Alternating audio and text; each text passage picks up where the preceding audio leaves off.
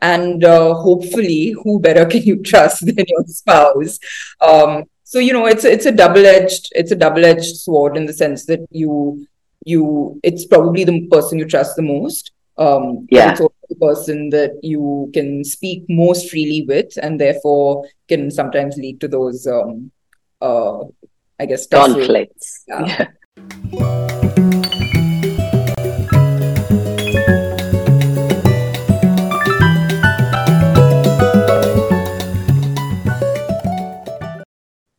Welcome to another episode of Wellness Curated. As you know, the aim of this podcast is to offer you ideas, trends, techniques so you can lead a healthier, happier, more hopeful life. And today we're going to talk about something extremely interesting: money and relationships. Before I carry on, can I request you to please subscribe to our channel so that we can get you more and more speakers and offer this service to you for free? Okay, so coming back to money and relationships. Joining us today is the accidental co founder, as she describes herself, of the Food Matters Group, Gauri Devi Dayal. And it's a business that she launched with her husband. And originally, she was on a break from her tax consulting career, and she never went back. She set up The Table, she set up Mag Street, and a bunch of other things. She's also written this lovely book called Diamonds for Breakfast, where she shares tales from her restaurant industry adventures. Today, we're going to talk to Gauri about her experience of working with a partner, with a family member. Welcome to the chat, Gauri, and thank you for taking the time to be here with us today. Thank you so much for having me, Anshu. You're welcome. So, Gauri, tell us now. You called yourself an accidental co-founder. That's what your website describes you as, of the Food Matters Group. Now, I know you've covered this in the book, but could you offer my readers and my listeners a little bit of an idea about why you called yourself that? Yeah, of course. So, I actually, by my background, my education was in law, and my profession after that, my career for the next 9 years or so was actually as a chartered accountant. So, I was working with one of the big four firms as a tax consultant. So, of course, the plunge into hospitality and having our own business was quite un sort of conventional in a sense from what I was doing previously, and hence the title accidental entrepreneur. And it was actually my husband who was very keen to open a restaurant in Mumbai, and I started dabbling in it to help him out, and then realized that it was a full-time job, and that's when I, as you mentioned, took a planned to take a 1 year sabbatical, which is still going on in a way. So it just started like that. That you were helping him, and that was it. In a way, I tried talking him out of it for the best part because he wasn't actually from hospitality either. So it really felt like we would be the blind leading the lame. But, he was very keen, and it made sense for given the dining scene that was in Bombay at the time. This was back in 2008, 2009. And I actually got involved just helping on the financial and legal aspects because that was my background. So it was meant to happen on the sidelines, just, helping to set up a business, the company, setting up bank accounts, just, helping with that part of it. Because for most entrepreneurs, they hate doing all of that nitty gritty work. And that was something I used to do day in and day out. So that's how it was. That was supposed to be the extent of my involvement. But of course, this idea and this project was sort of developing in my living room in a way. And so I keep my nose out of it and eventually got fully involved. So, I mean, your business is not just successful, it's hugely successful. I don't even live in Bombay, but every time I go there, I'll end up going to your restaurant. So tell me, how did you decide where to invest, what site to pick, what business to pick, what food to serve? How did you decide on all this between the two of you? So a lot of things were actually driven by what we wanted when we went out to dine and we felt wasn't in the city. And in terms of the cuisine, Jay had just moved back from San Francisco. Jay is my husband. He had just moved back from San Francisco and, was really missing that, flourishing food scene in Bombay. And, Bombay really wasn't what it is today in terms of, now you have restaurants opening every week. And I remember when we opened the table, it seemed like it was after a long hiatus of restaurant openings, of new restaurants. So people were very keen to check out the new kid on the block at the time. And we opened in Jan 2011, so it's almost 13 years. So it was really driven. There were very few standalone restaurants. I think for the most part, people used to dine at five-star hotels, and of course, there was a limited number of hotels and a limited number of times that you could really go out to, dine in these restaurants. And I think it was driven by that gap, identifying that gap that really triggered this idea. And of course, being exposed to food. So I had moved back from London, Jay, from San Francisco. We'd been exposed to so much out there that it just felt like the right thing to do. It made sense to bring some of that back. And in fact, our first chef was from San Francisco. And when people ask what that means and what was so attractive about that kind of food that we wanted to bring a piece of to Bombay, it's really about it's actually cuisine agnostic, and by that I mean that it's not any one cuisine. It's ingredient driven. It's a seasonal menu. It keeps changing, and it's really pretty freestyle. And I think that's the thing that we missed and wanted to bring to the city. Having said that, from the time the project started to the time the restaurant actually opened its doors, it went through several ups and downs and several modifications in terms of even the concept, etc. So a lot of that's written about in the book. But right, yeah. Yes. Is there a clear demarcation when it comes to money and investment decisions, that one of you will make those and the other person will handle, say, operations? So I actually feel that the demarcation, if you're talking about from a business, in terms of the business, not the personal aspect. Mm-hmm. Yes, the business, yes. When it comes to the business, I actually think the demarcation is, it can go any which way, right? But given that my background was in finance and, like I said, law, and I was a sort of qualified accountant, obviously it made sense for me to handle the numbers. And it's something, I think I'm the only person in the company who doesn't get scared opening Excel spreadsheets. So, it made sense for me to do that. But I think that's more from a, execution standpoint. And I think that's where Jay and I really complement each other, because a lot of the sort of, I would say, the entrepreneurial aspects in terms of the ideas, the crazy ideas, in fact, are his, which then I helped to execute and, make happen in a realistic manner without kind of... In a sensible way. Without keeping a check on budgets and making sure the paperwork is in order.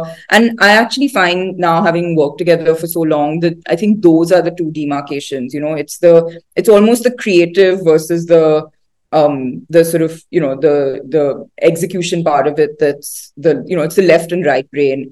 And the thing about restaurant operations are that it's huge. There's so many things to look after. And so when it comes to operations, again, we split it. We found our strengths over the course of the years, and that's kind of how we divide the work, divide and conquer.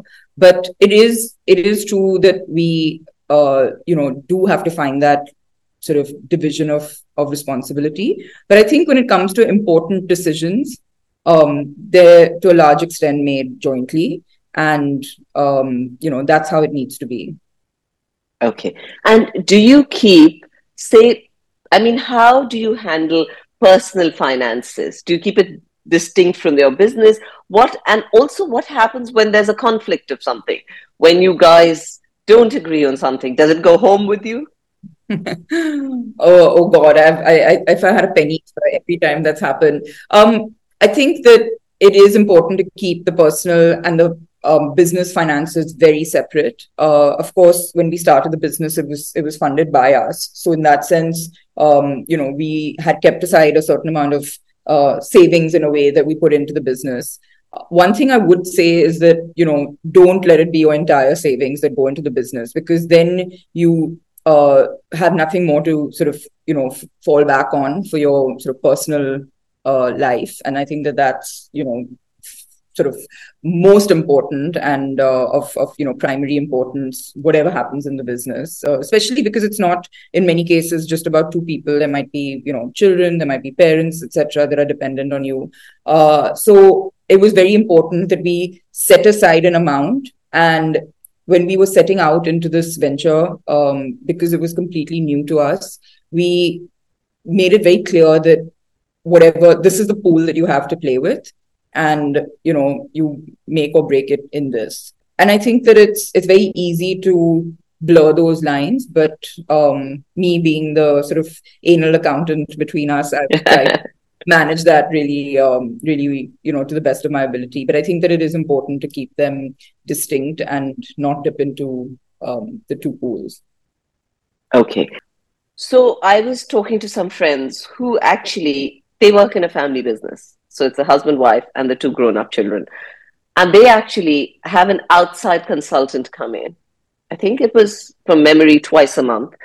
And they actually spent 7-8 hours with him, just trying to analyze and discuss issues. How do you establish your boundaries between each other? Do you have external help? I think that a lot of companies, especially as they grow, do, it's very recommended that you bring in a board, even if it's not a formal sort of board as such of directors, but just a sounding board of people that you trust, but also will be honest with you and question you, when needed. And I think that that's really important. We actually had that in my parents right off the bat, I would say my father more than both my parents, but just as someone who had, again, no experience in hospitality, and so was coming at it as sort of objectively as possible. And of course, over the years, even within our fraternity, we do have people that we bounce things off. But it is something that it's a tricky one, because sometimes you don't want to divulge too much about your business outside of it, particularly when it comes to a restaurant where it's a very public facing business. It's a business that people are frequenting. And so, it's one that you have to be very comfortable with the people. I'm part of a few sort of entrepreneur organizations that where I have what's known as a trust group of sort of 10 people that are my sounding board in a way. Oh, so you're talking about something like the YPO Forum? Kind of concept, one is called the Ascent Foundation, which was started by Mr. Harsh Mariwala. And I've been a member of it for about 6 years now, and it's been fantastic because it's people from all different industries. There's no conflict, when you have your group, and everyone's sharing their experience. And I think that that's really important to have that, because you can get very, especially when you're working with your spouse, it's important to get that outside perspective sometimes. But tell me another thing. Do you feel like working with someone so close to you is work in progress still? Or do you feel like, no, because we have the same values, it came really easily? It's definitely always work in progress. And I think that it's not because we don't have the same values. I think it's just, that ability to separate work and home is one sort of big challenge that you have to very consciously make that effort to, manage that distinction. I think the other thing is that, we both got into this feeling very passionate about the idea. And that passion sometimes can lead to, having very strong views on, opposing views on things. But I come back to that point of separating, dividing the responsibilities. And the way we do this is to say that, for example, marketing and PR might be my responsibility. So while Jay might have his views on that, the end decision is mine, and then there'll be something which is sort of, under his domain. I share my point of view with him, but then the final call is his. And I think as long as you respect that, and I think that, at some point there needs to be that trust, and hopefully who better can you trust than your spouse. So it's a double-edged sword, in the sense that it's probably the person you trust the most. But it's also the person that you can speak most freely with, and therefore can sometimes lead to those I guess, tussle. Conflicts. Yeah. Yeah. And tell me, I mean, one of the things you've said to give people tools on how to work with someone they're close to, one of the things you said is learn to respect the other area, even if you don't agree. Any other suggestions or tools? Giving that space to each other is also really important, especially when you work together, right? Because otherwise you're with each other all the time. All the time. Yeah. 24/7. Yeah. And so I think giving that space, but I think respect of um, recognizing that, each one has their strengths. And that's why, you're working together. That's what they bring to the business or to the home. And you have to, trust them to do what they're doing is in the best interest of, business or family. I think that's really important. And respect also that if you have those conflicts and those tussles, that whether it's at home, you leave it at home, and if it's at work, you leave it at work. And it does take a lot of maturity. It does take a lot of self-awareness, I think, is fair to say, to achieve that. So we all slip up at times. And I think the other thing I want to say, and I say this purely from personal experience, but I think it's fair to say this is one of the reasons we're still together 13 or whatever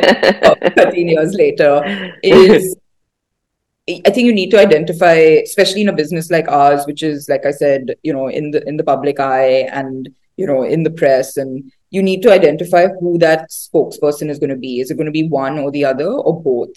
Right. And then you speak with one voice, because if you have both people sort of fighting to be in the limelight, the face of it, yeah, then I think that can lead to sort of ego clashes in a way, and that's usually the biggest cause of problems in between partners in a business. So you're saying just be very, very clear about every step of the way, even in terms of who's the face of the business, who's going to talk to the press. Just and respect was another big one. You said just make sure you trust, respect, and that managing egos by identifying who's sort of possibly going to be in the limelight more than the other. Okay. And when you're looking at, say, new ventures, or you're talking about scaling up, or even about moving in a different direction sometimes, because like you said, where you started with your vision board and what you landed up with was different. So how at those stages do you avoid conflict? I don't think the idea is to avoid conflict. I think it's important to have healthy debate and question each other, because a lot of times that idea gets refined through that discussion. But at the end of the day, if you have, and I'll be honest, like especially during COVID, when it was a really challenging time for us, financially, as well as things that we'd started out had to be shut down overnight and could not be resumed at any point. It really and me being the sort of risk averse accountant, was just like, no, let's just sort of let's not make any new sort of investments at this point. Let's just stabilize the business. But there were other considerations, either we had a property that was on rent and, we would either have to have returned it or done something with it. And, which meant that we needed to make a decision one way or the other. I mean, there were times when, I would have felt safer leaning one way, but then I think you can never really be an entrepreneur playing it safe. And, this is where I sort of hesitatingly respected Jay's final decision on, opening Mag Street Cafe, which is our a more casual format restaurant. And today we're on our third one now. So we're about to open the third one. So obviously something did go right that allowed us to scale that up. But it is something that you do question, especially when it's like in our case, it's two of us. We've grown this business slowly and steadily. It's not something that we've rushed to open 50 restaurants. And so it's still a very personal business for us. And I think that it's inevitable that you will question every time you're doing something new, because that just means more, more, you're taking on more on your plate in a way. And it's a decision that we sort of struggle with every single time we're doing a new project, whether it's a new brand or an existing brand. But I think I have to say that as now entrepreneurs, I think it's fair to call myself one. It's weirdly addictive. This business is weirdly addictive, and you just kind of can't help yourself but take advantage of opportunities. But I think you have to just do them in a calculated way, and eventually it does work out. So I think we're both like-minded enough in that sense, where I think we're 80% enough like-minded, where that 20% we can deal with a little bit of let's just say a discussion and debate. Right. Wonderful. But Gauri, I've also seen, I mean, we've all seen a lot of families where the financial issues have split over to the extent that people are not even talking to each other. They're not acknowledging each other. So do you have a protocol in place? Do you and Jay have a protocol in place to stop something like that from happening? I have to say, I mean, I'm touching all the wood around me, but no, we So am haven't. I.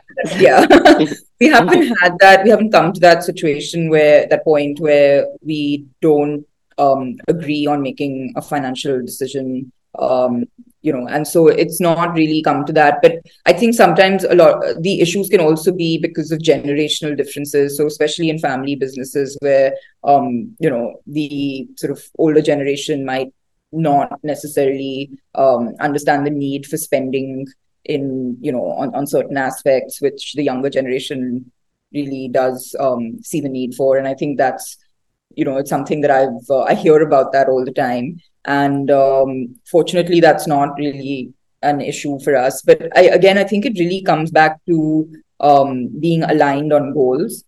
Okay. And also in terms of, so you were talking about sort of generational differences, right? But what happens when you're entering into business with a friend or a romantic partner, like in your case, or a colleague or something like that? Are there any learnings that you have that you would say, okay, look at A, B, C, D, make sure you're clear on these before you get into it?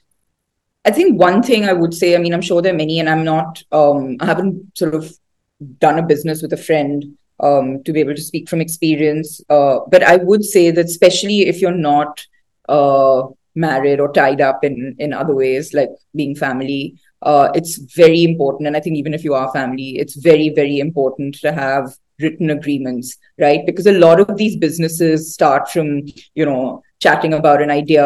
And when your relationship is on good terms, everything seems peachy. And, there's a lot of that trust that I mentioned earlier that has a very big part to play in setting up these businesses. And when things start going wrong is when you really test each other and you test that relationship.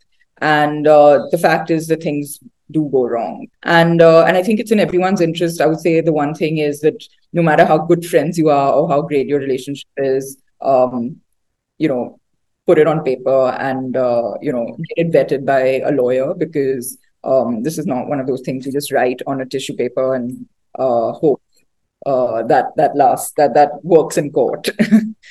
Oh, wow. Okay. Yeah, I think what I'm saying is that, like, be prepared for the worst, because sometimes, I hope not, but that it will happen. That's the nature of being an entrepreneur, that you will go through ups and downs, and you just need to be as prepared as you can be.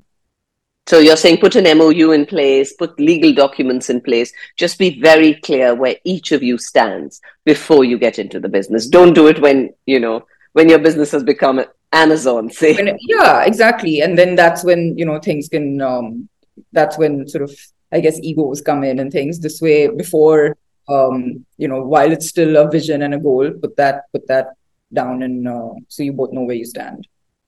But Gauri, tell me, when things go wrong, and they always do, right? COVID is an example where all the restaurants suffered so much, right? You were saying that yourself.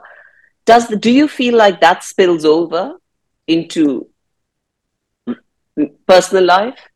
I mean, 100%. It's impossible. We're not robots to not let things, not let those lines bleed every so often. And I think that, and we're human beings to feel a certain way, which doesn't just switch off when you come home or when you leave home. But I think it's one of the biggest realizations I had at one point, and this was actually not COVID related, but before COVID, when we had to close one of our restaurants, and I just thought that, it's the end of the world. People just think that, oh, the table was a one-hit wonder, that, you're not really capable of opening multiple restaurants or managing multiple restaurants. And it was actually a really pivotal moment for me as a restaurateur, because I realized that it's a business, and I had a sort of completely different career before this business. And it's, there'll be something next if this business doesn't, work out, and it doesn't define me for the rest of my life. I'm grateful to be doing something I love, but, it's not the be all and end all of me. And you have to take those challenges in your stride. So at the end of every chat, we do a rapid fire round to summarize the chat. So important things that anyone should remember before deciding to enter into a relationship that combines work and pleasure. Well, I think I've said this before, but I'm going to just say it again, is that divide and conquer. Okay. One way in which one can remember to check business at the door with your shoes or your coat when you get home. I'm still learning. I think just, it's not worth mixing the two. So, yeah. And now we have a 10-year-old. So, she helps to separate the two a lot. Lovely. A piece of advice you wish someone had given you when you decided to start working with your husband? Well, I wish people had told me that it's actually okay to do it, because I had told the contrary by everybody around me, that it was going to be a disaster, that it was a recipe for disaster to be working with your spouse. And he wasn't even my spouse at the time. So I think that was why it was, it was a little, but yeah, I think that it's totally fine to do it. And I'm seeing more and more couples, start ventures together. And yeah, it's actually really fun. So thank you, Gauri. What a lovely chat we've had. Thank you so much for taking the time. Thank you so much for taking the time to be here with us today. I hope you learned something new, and I hope we brought you closer to leading a healthier, happier, more hopeful life. Please do subscribe to my channels, and I would love to hear from you. My email address is anshu@wellnesscurated.life. Please send me questions, topic suggestions, whatever you'd like to send me. Thank you so much, and see you next week.